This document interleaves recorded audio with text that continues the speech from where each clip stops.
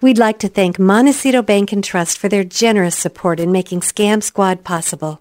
I'm Patty Teal. And I'm Deputy District Attorney Vicki Johnson. Scam Squad is up next. Sound off. 1, 2. Sound off. 3, 4. 1, 2, 3, 4. Scam Squad. Welcome to Scam Squad. As usual, I'm here with Deputy District Attorney Vicki Johnson. Welcome, Vicki. Hi, Patty. I can't wait to hear what you're going to tell us about today.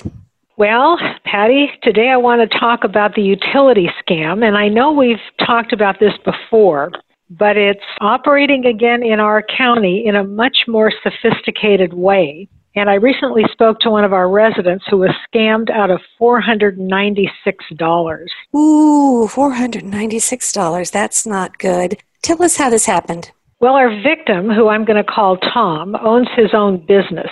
And he got a robocall from someone claiming to be from Southern California Edison.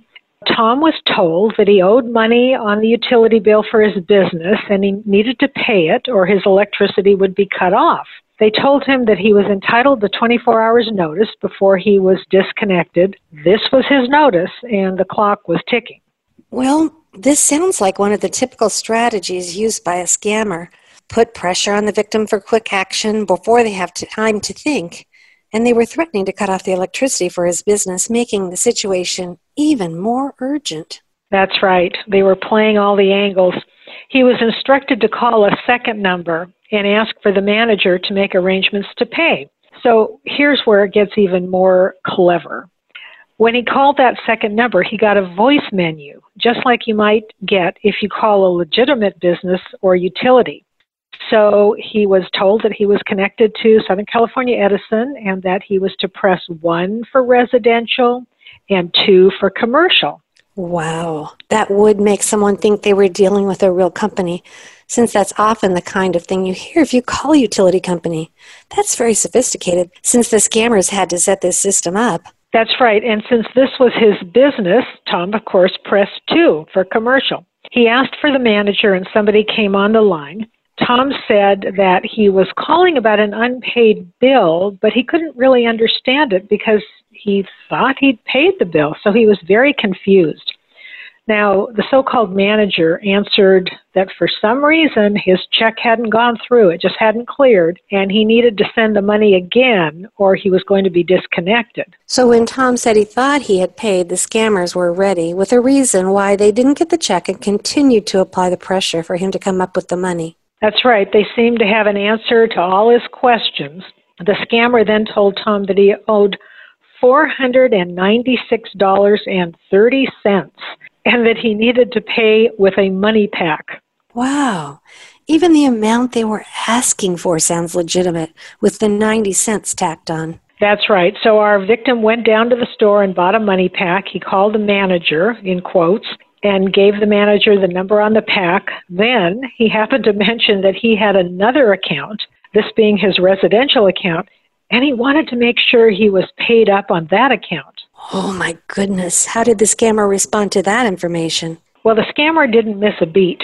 He pretended to check on Tom's other account, then came back on the line and said, yes, he actually owed money on that account also. And he told Tom that he needed to go and get another money pack to cover that bill. Oh, hopefully Tom didn't do that. No. At this point, Tom realized he'd been scammed, and he said as much to the scammer, who immediately hung up. But just to be sure, just to be on the safe side, Tom did call Edison to see if he owed any money, and predictably, Edison told him he was paid up on both accounts. Once Tom found out he had been scammed, was there any way for him to get his money back? Well, Patty, unfortunately, no, because he'd already given the scammer the number on the back of his money pack, which gave this crook immediate access to the funds. Now, if someone gets one of these calls, Vicki, what should they do? The best thing to do is just hang up. And remember, scammers know how to spoof phone numbers. So your caller ID might show the number for the utility company, but don't trust that number.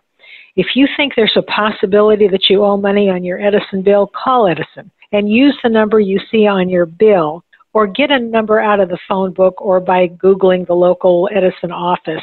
And utility companies will send you written notice of a past due bill before they will ever threaten to disconnect your electricity. So one other thing to know, I got a phone call about a month ago from a victim telling me about another version of this scam. Not only did the crook ask for $400 to pay a so-called overdue utility bill, but they then wanted a $500 fee to reset the electricity, which they promised would be refunded once the bill was paid. Again, the money was to be sent by MoneyPack, which unfortunately our victim did. Wow. This is really good to know, Vicki. Now, when you say MoneyPack, I don't really know what that is. Is that one of those cards that you buy? It's like a card. Yeah, you can go down to your local CVS and ask for a MoneyPack, and they'll give it to you, and then there is a number somewhere on the MoneyPack that you scratch off, and if you give anybody that number, then they can access those funds.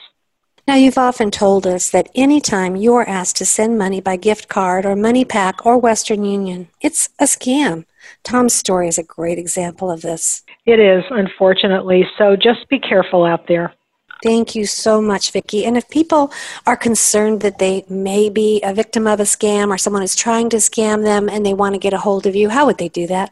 Here's my number. It's area code 805-568-2442. And I'll say that again, 805-568-2442. And this is my direct line to my office. Thank you, Vicki, for another great episode of Scam Squad. We really do appreciate you. Bye-bye now. Bye-bye.